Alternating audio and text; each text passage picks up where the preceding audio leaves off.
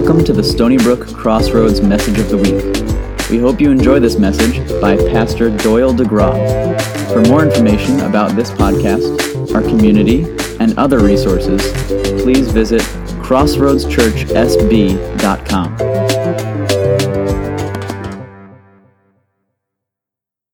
Putting money in, we can't keep track.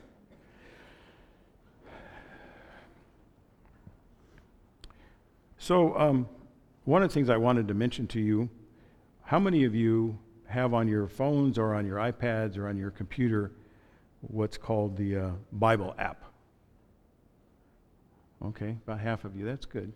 So there's an application, there's lots of different applications, but there's a very simple application to use on your phone to enter into different reading plans. And just like the way I read books, I always read about 5 or 6 books at the same time. I have about I realized this morning as I was looking at it again, I've got about 5 or 6 reading plans going on at the same time. Not all of them are for the full year. Some are for like a few days, some are for a few weeks. But one that I came across that I know some of you have maybe have used before, but I would encourage you to check it out. You know that about Alpha and Nikki and Pippa Gumble are the ones that are part of starting Alpha. And they have a Bible reading that's reading through the Bible for 2020. And it's really not too late to start. But it starts with a commentary, a short commentary about the reading of a psalm, the reading of an Old Testament passage, and then a reading from the New Testament. And the commentary kind of helps unpack the relationship of those 3 passages together. I think if you take your time reading through it, it takes 10 minutes, 12 minutes to get through it. So anyway, I encourage you to check those out because it's so important for us to feed ourselves every day with God's Word. And that's such a convenient way to do it. So, all right. This morning, what I want to do is have us think about what it's like to be in the midst of the wilderness. Anybody ever feel like you're in the wilderness? How many of you feel like you're in the wilderness right now? Like, what is coming up next? And the reality is that our life sometimes is filled with seasons of time where the wilderness seems like it lasts forever. There are times that we can see the light at the end of the tunnel, and then sometimes it just seems like there's one wilderness testing after another. And so I wanted to take a few weeks and talk about how we find freedom in the midst of wilderness situations. And I think throughout the scriptures, we have several examples of God's people and individuals making their way through the wilderness. And I think one of the most obvious examples is the example of the Israelites being delivered from Egypt and finding their way through the wilderness. And if you go to that Bible app I mentioned, there are lots of different Bible plans that take you through reading about the Israelites working their way to the Promised Land. But I want to have you think with me for just a minute. There's a very important number that's always representative of the wilderness. It gets repeated several times, and the length of time varies depending on how this number is applied. So there's one number that gets repeated constantly in wilderness testings through the scriptures. Anybody know what the number is? It's the number 40. Because how many days was Jesus in the wilderness? How many days was Moses on Mount Sinai? How many years did the Israelites, I just changed it from days to years. How many years were the Israelites in the wilderness? 40 years. And if we have to face a wilderness testing, we hope it's not 40 years. But that's what the Israelites were facing. And what happens when we face a wilderness situation, when we're in the middle of circumstances where we are really not clear what's coming next, and with that lack of clarity comes confusion and discouragement and fear, during those times, we make decisions and we default to situations that get us into trouble. And so I want to remind you of a couple of things. I think you're all familiar, most of you are familiar with the story of the Israelites getting out of Egypt. So let's just kind of do a little quick quiz. What was the name of the sea they crossed when they got out of the wilderness, or got out of Egypt? The Red Sea. Anybody say red? Okay, good. I couldn't hear. So do you remember how many plagues there were that the Egyptians suffered through before God delivered the Israelites out of Egypt? There were 10 plagues. Did anybody remember what the last plague was? The plague of the firstborn, which is what helps us remember what the purpose of communion is, and sacrifice, and the shedding of blood and putting blood on the doorpost. And so they go across the Red Sea, and as they enter into the wilderness, this is the thing we want to remind ourselves about, is that in the wilderness does not equal lack of miracles. In fact, oftentimes in the wilderness, we experience more miracles than we do during other seasons of our life. Thank God we experience those miracles. And we know that the Israelites, at least a couple of times, had the experience of water pouring out of a rock miraculously. Just because Moses tapped his staff or hit his staff on a rock, water begins to pour out. We have times where the Israelites began to grumble. Anybody ever grumble about the wilderness? Only one person. The rest of you are just not telling the truth. But the Israelites were grumbling about the wilderness and grumbling about the fact that they didn't have anything good to eat. And so then they get a food from heaven. Do you remember what that's called? Manna. They get the manna from heaven. And then before they even get to the promised land, before the 40 years is ended, and the one generation that doesn't get it in the midst of the wilderness, which is kind of a scary thought, to think that sometimes God sends us into wilderness in order to kill one generation so another generation gets to enjoy the promised land. Hopefully we're not the ones entering the wilderness that get the killed side of the story, but we're the ones that get to the other side, to the promised land. But before they get to the promised land, they come across some enemies called Amalekites. And there's this great story in the beginning part of the book of Exodus. I think it's around Exodus 16 or 17, after the Israelites have sung this great song of rejoicing, and they come against this group of enemies called the Amalekites. And this is when, now this is a really tough question, okay? So Moses is holding his hands up over the battlefield.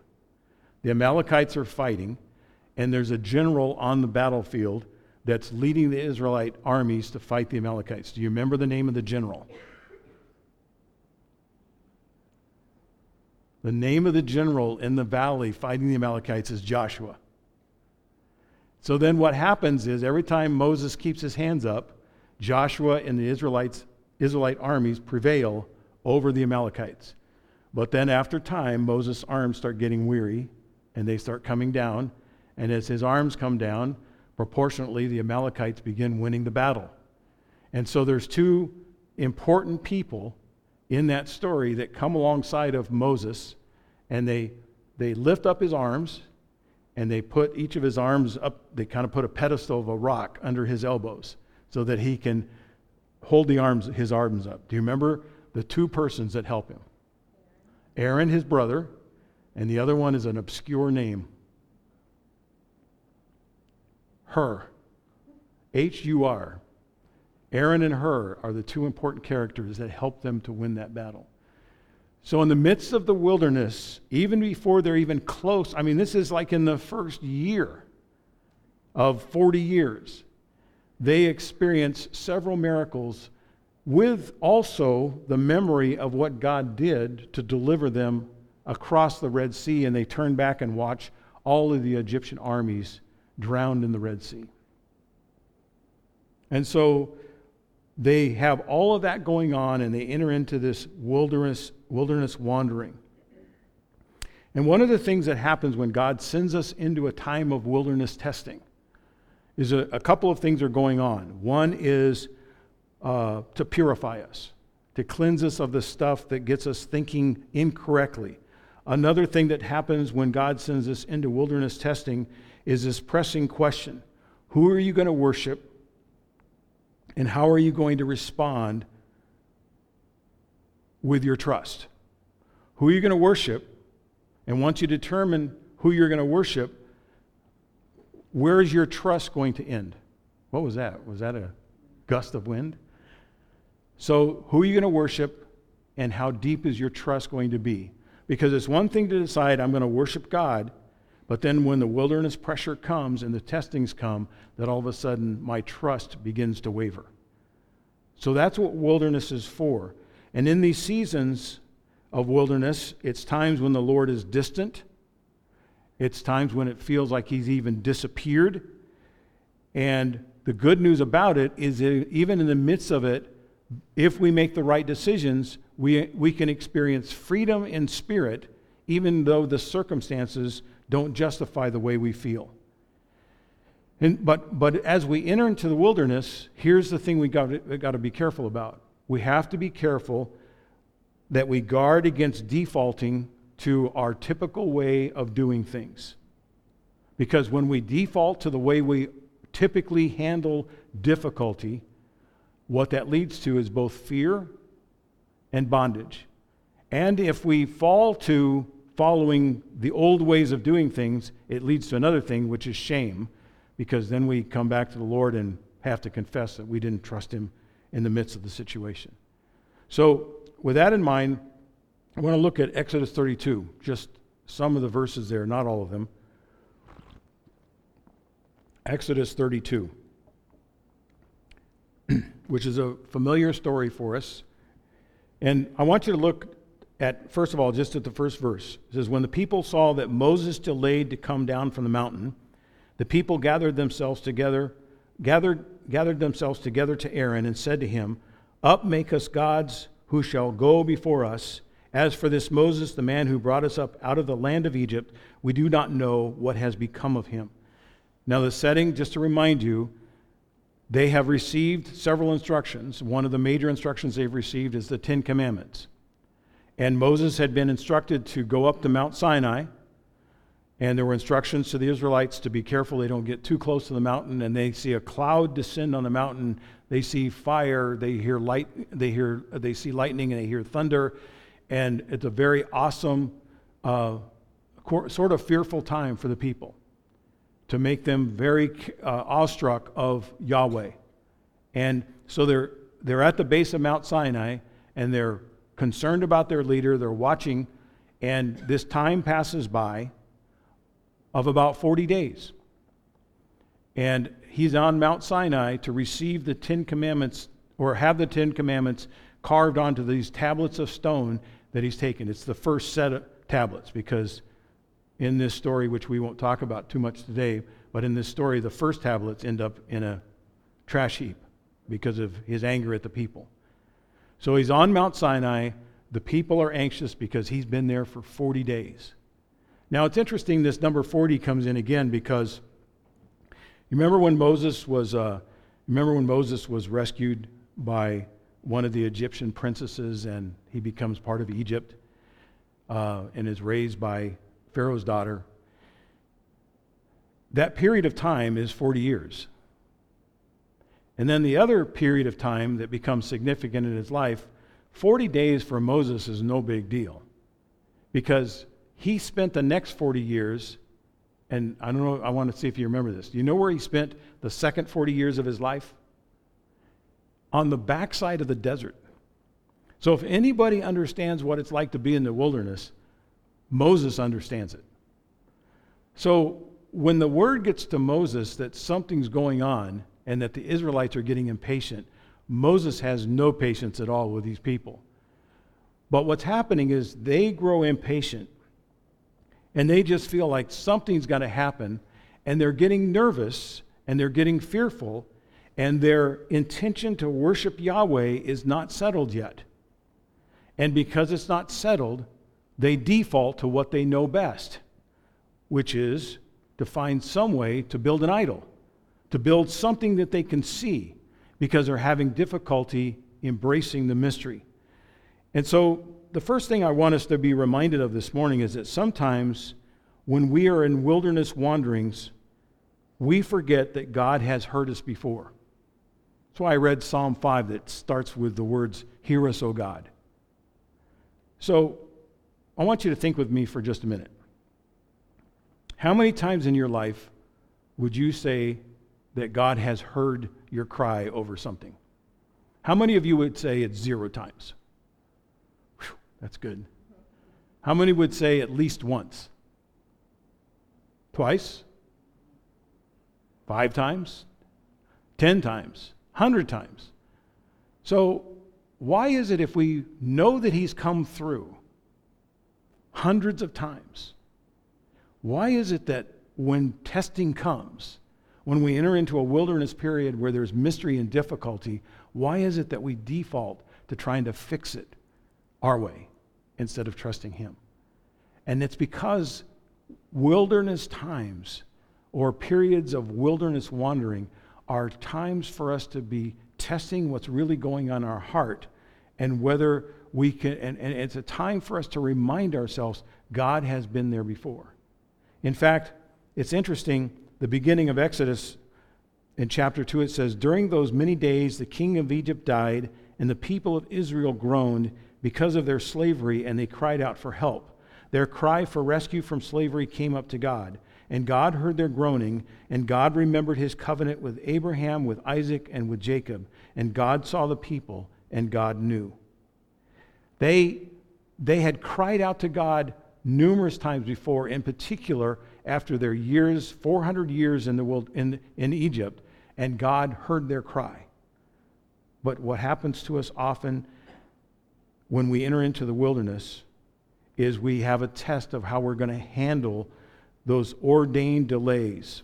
They're a good measure for us to see how mature we become.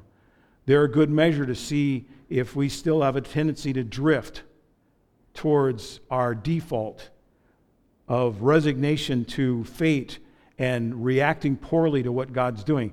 Let me ask you another question, and I want you to be really honest. How many of you have ever complained in the middle of wilderness testings? Good, I'm glad you're being honest. We've all complained because we lose our way. And in these times, God gives us the opportunity to deepen our perspective and our perseverance in following him so that we can experience the freedom that he wants us to have. Another thing that happens is sometimes in wilderness wanderings, we forget who we are. Not only do we forget what we know about him, but we forget who we are. In Exodus chapter 19, before Moses goes to Mount Sinai, listen to the words that are described that describe the Israelites. These are God's words. "You yourselves have seen what I did to the Egyptians and how I bore you on eagle's wings and brought you to myself. Now therefore, if you will indeed obey my voice and keep my covenant, you shall be to me a kingdom of priests and a holy nation. These are the words that you shall speak to the people of Israel. If you will obey my voice, you'll be a kingdom of priests and a holy nation." That's who these people are. But the wilderness comes, and this testing period comes of 40 days, and they forget the message right away because it has not embedded in them. And they're frustrated because of their uncertainty, and instead of trusting Yahweh, they turn to idolatry and sin. So if we look at Exodus 32 again, verses 2 and 3, "So Aaron said to them, 'Take off the rings of gold that are in the ears of your wives, your sons, and your daughters, and bring them to me.'" Just a reminder, where did they get the earrings of gold? The Egyptians. God let them take all this plunder. And so they have these rings of gold. So all the people took off the rings of gold that were in their ears, and they brought them to Aaron. And I want you to notice a few things. Leaders are not exempt from this temptation because it was a leader who relented to the fear of the people. The second thing I want you to notice is they took what had been given to them by the favor of the Lord as they plundered the Egyptians of silver and gold jewelry and clothing. The next thing is to notice how generous they were to give to an idol and revert to old forms of worship. Their generosity is huge. In fact, they basically, if you read the story, they basically had to be told not to bring any more. I mean, if only God's people would be that generous to God, but they were generous. they were more generous to the idols they were comfortable with than they were with Yahweh at that point. So in verses 4 through 6, back to Exodus 32, it says, "And he received the gold from their hand, and he fashioned it with a graving tool and made it into a golden calf. And they said, 'These are your gods, O Israel, who brought you up out of the land of Egypt.' When Aaron saw this, he built an altar before it, and Aaron made a proclamation and said, 'Tomorrow shall be a feast to the Lord.' And they rose up early the next day, and they offered burnt offerings and brought peace offerings. And the people sat down to eat and drink, and they rose up to play." Now these offerings, these burnt offerings and these peace offerings, they'd already received some instructions that these were supposed to be reserved for Yahweh. But they forgot. They forgot they belonged to Yahweh. They forgot that they were a kingdom of priests. They forgot that they were already a royal nation. And that's a temptation we all have to fight against when we enter into wilderness wanderings, is to remember who we are, even when it doesn't feel like that. That's why I'm encouraging you to go back to Bible apps and all those kinds of things. The only way we remember who we are is to go back to His Word and keep rehearsing what the words say, even when it doesn't feel like it. Now, another thing about these wilderness wanderings is because we forget who we are, we end up reverting back to our old ways. What they insisted on Moses doing was building a calf. Does anybody ever think about why not Moses, but Aaron. Why did they want him to build a calf? It was a key piece of Egyptian idolatry. It was called the apis, the bull calf. And it was something they went back to what they were comfortable with. How many of you know that God really, I don't know what it is about Him, but He really likes making us feel uncomfortable? And I think sometimes the reason for that is so that we'll trust Him instead of going back to the idols that we have in our own life, our own default systems, the things we go back to and we have worshipped in the past that are idols in our lives. It was an idol just like they had worshipped in Egypt. He was known as a mediator to the gods. And it's not surprising that their default was to go back to this idol. But instead of embracing their new identity as a nation of priests, the Hebrews slipped back in these comfortable ways, and they drag the gods of Egypt into the desert with them rather than leaving them behind. Now, what I want you to be reminded of as well, and just ask you to be praying this way. I think in some ways, individually, I think in some ways, sometimes churches go through periods of wilderness testing and wilderness wanderings. And one of the things I think that scares me as I read this story from a leadership perspective is I think that the challenge to leaders in the midst of a wilderness test becomes even more acute than it does for the people that are following. Because notice who did not stand his ground. It was Moses' brother Aaron. Aaron had seen all the miracles. When Moses said, "God, you picked the wrong guy, I can't speak," when he said, "I'm too shy, I'm not quick of tongue, I can't do these things," Aaron was witnessing all the miracles that happened. He was there for every one of them.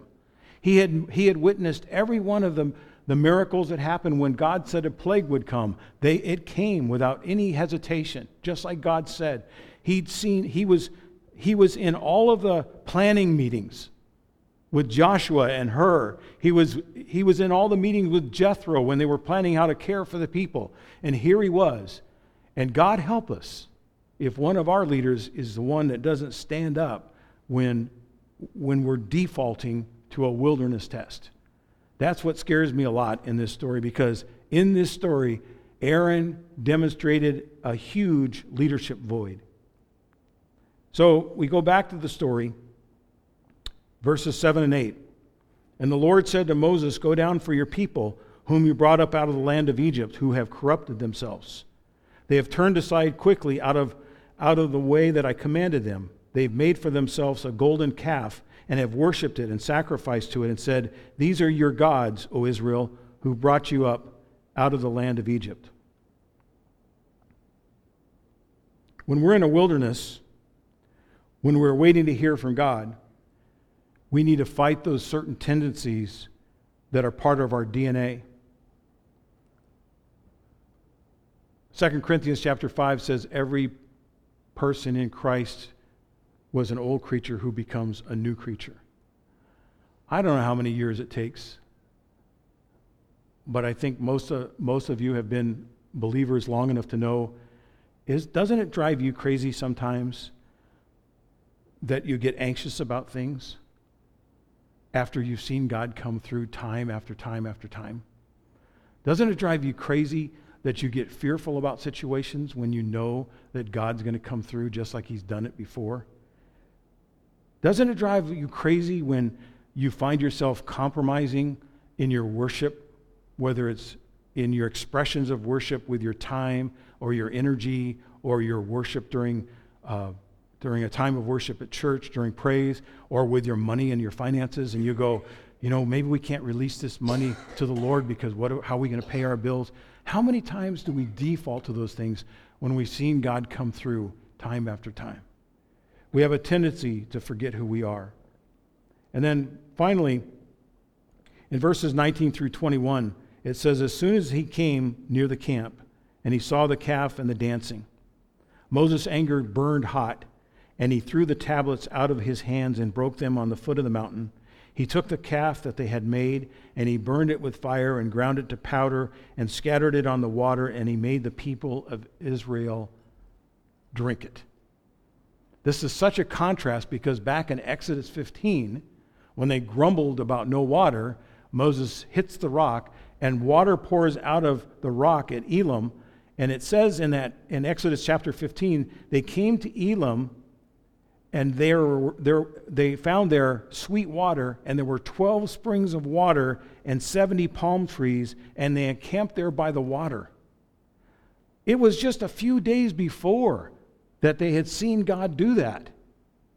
And now, a few days later, Moses says, "Let me give you something else to drink and see how you like it. See how you like your ground up calf mixed in with the water that you're drinking." What a contrast. And in one circumstance is this water of death, but then there's another circumstance that we read about later in the New Testament where there's a cup, a drink that represents life. The Israelites have to drink a cup of death, water mixed with idolatry. Jesus says, "I'm drinking a cup." He holds up the cup and he says, "This represents the new covenant in my blood. And remember me every time you drink it." And every time we drink that cup, what a contrast it is to what the Israelites experienced. Wilderness wanderings test our commitment and our motivation. And in verse 26, it says, "Moses stood in the gate of the camp, and he said, 'Who's on the Lord's side? Come to me.' And all the sons of Levi gathered around him." Now, what do you remember about the sons of Levi? What do you remember about the Levites? What was their major responsibility when it came to all the tribes of Israel? Serve the temple. Their major responsibility was worship. So the motivational question whenever we face a wilderness wandering is, who are you going to worship? Who are you going to serve? Who are you going to give all your attention to? The Levites represent worship, and if we respond correctly to the test in the wilderness, we will turn our undivided attention to the Lord, our attention to God with a heart of worship. The Levites received the high calling to bring the sacrifices to the tabernacle, the dwelling place of God's glory. And we need to be like the Levites who step forward and are ruthless in obedience, even if we're in the situation where there's mystery and there's confusion and we don't understand because we can't see which way to go and we only have a pillar of fire and a cloud to lead us And that's all we have to know which way to go. And like the Israelites, we sometimes sit on our hands when God tells us to move, or we try to make something happen when he wants us to stop and just wait on him. And that's what wilderness wanderings do, is they help us to learn to trust and wait on him. And that's really the only place we're going to find real freedom and true freedom. So we have a choice: to drink the pure water of God's focused worship, or the tainted water of self-made worship. What a contrast with what Jesus did in the wilderness for 40 days, faced with the same test. And every time he's faced with a test, instead of turning to an idol, he turns back to the truth of God's word. And so I want you to think of 5 questions. First question: in what current challenge in your life could you trust God more? In what current challenge in your life could you trust God more? Second question: how have you tried to manipulate the future outcomes that are going to come? How have you tried to manipulate the outcome on your own without God's help? The third is really a statement, not so much a question, but I want to encourage you to think back on how God has been faithful and trustworthy in the past, because I asked you that earlier. Let me ask you again. How many of you have experienced God being faithful and trustworthy in the past? Raise your hand. How many of you have experienced it this week? The fourth question is, how can you allow times that represent the wilderness be times to strengthen your faith and your obedience to the challenges that you're facing? And finally, how will you display your trust in God today, even if today represents a wilderness wandering or a wilderness test? Now, to finish, I want to remind you of something. Emily, put up, if you would, 1 Peter chapter 2, verses 9 and 10. Peter says, "You are a chosen race, a royal priesthood, a holy nation, a people for his own possession, that you may proclaim the excellencies of him who called you out of darkness," or out of the wilderness, "into his marvelous light. Once you were not a people, but now you are God's people. Once you had not received mercy, but now you have received mercy." I wouldn't be surprised.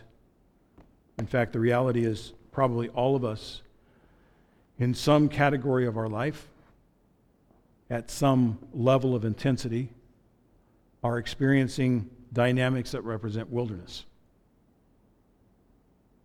Might be about your health, might be about future decisions, it might be about your finances, it might be about a relationship, and you're not sure how it's going to work out because of the persons or the people that you need to talk with.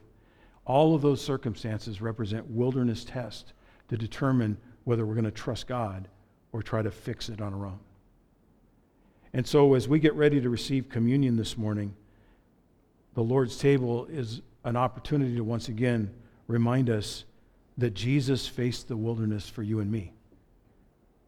He faced the wilderness for all of us, so that we can grab a hold of his coattails, and for the joy that was before him, he endured the cross. He endured the deepest wilderness of all, the wilderness of the cross, so that you and I could get on the other side of any wilderness that we're facing. So can I pray for us first, and then we'll get ready to receive communion together? I'd like you to hold out your hands in front of you. And if any of those things in your life that you would identify as, doesn't have to be an intense wilderness, it's just a time of wondering and questioning, and it's not clear. It's not clear like when you're on a mountaintop and you can see for miles. It's like a wilderness or like a valley. And Lord, we take those things that are in our hands right now.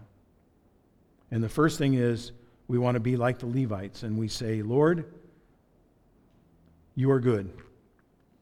You are good all the time. And even in the midst of the wilderness, we are not going to turn away from you. And we're going to choose not to turn to our own ways of figuring this out, but we're choosing to trust in you. And so, Lord, take each one of those areas of our life, every category that might be affecting us, whether it's 1, 2, 3, 4, 5 things, and we pray that you would help us to let those things go for you. And then we, with expectation, will celebrate, not what happens because we're celebrating an idol, but celebrating because we're seeing what you've done for us one more time. And we just ask you to do it once again. In your name we pray. Amen.